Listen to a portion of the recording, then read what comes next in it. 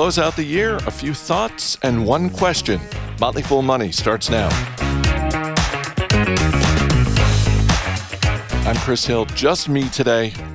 I'm going to keep this short, but I did want to share a couple of thoughts as we close out 2022. First, though, just a heads up on what's coming in the next few days. On Friday, we've got our 2023 preview show. Lots of investing ideas, industries, trends to watch, stock ideas, CEOs on the hot seat, reckless predictions. It's a packed show. That's on Friday. Next week, starting on Monday, we're going to have a series of segments that are really aimed at setting the table for the year. From a financial and investing planning perspective, we'll be talking about growth stocks, value stocks, dividend payers. That starts on Monday. We're taking the weekend off. No new episodes on Saturday or Sunday. I figured you wouldn't mind the break. But if you're really looking for something to listen to, the Check Your Balances podcast just had their 100th episode, and I'm the guest. I had a lot of fun talking with Ross Anderson and Dan Maseka, the hosts of that podcast. I'm a regular listener to Check Your Balances, so it was fun to be a guest and talk about a bunch of things, including the origin story of Motley Fool Money. So check that out when you get a chance. 2022, not a great year for us as investors, huh? S&P 500 down 20%, NASDAQ down more than 30%.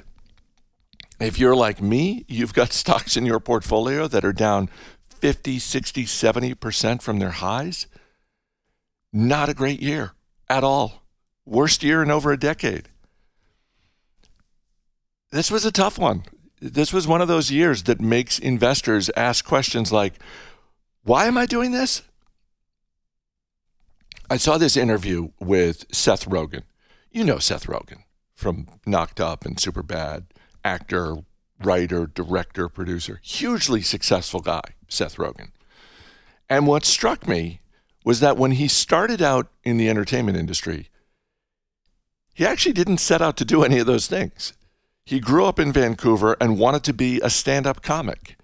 So he moved to Los Angeles, started doing stand-up comedy in the clubs, and thought, oh, these other comics are better. I'm not nearly as good as them. And then he said, and I wrote this down because I wanted to get the exact quote. He said, there's a joke that a comic I know in Vancouver would tell that I think about all the time, where he's like, I wanted to be a boxer until I fought a guy who really wanted to be a boxer. And that's exactly how I felt about stand-up comedy when I got to LA. It's like, I wanted to be a stand-up comic until I was around people who really wanted to be stand-up comics. I love that. I love the clear-eyed recognition of the effort required to do something. The effort required to do anything in your personal life, in your professional life. In Seth Rogen's case, it was stand-up comedy. And I feel like this is what you and me and a lot of other investors went through in 2022. Like, I wanted to be an investor until I was investing in a market that went down 20% in a calendar year and relentlessly punished growth stocks. Because let's face it, it is so much fun when the market is on a bull run. It is borderline intoxicating.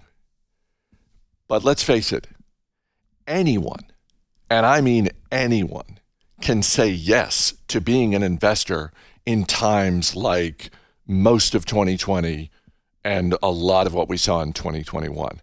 But after a year like this is when you know whether you really want to be an investor.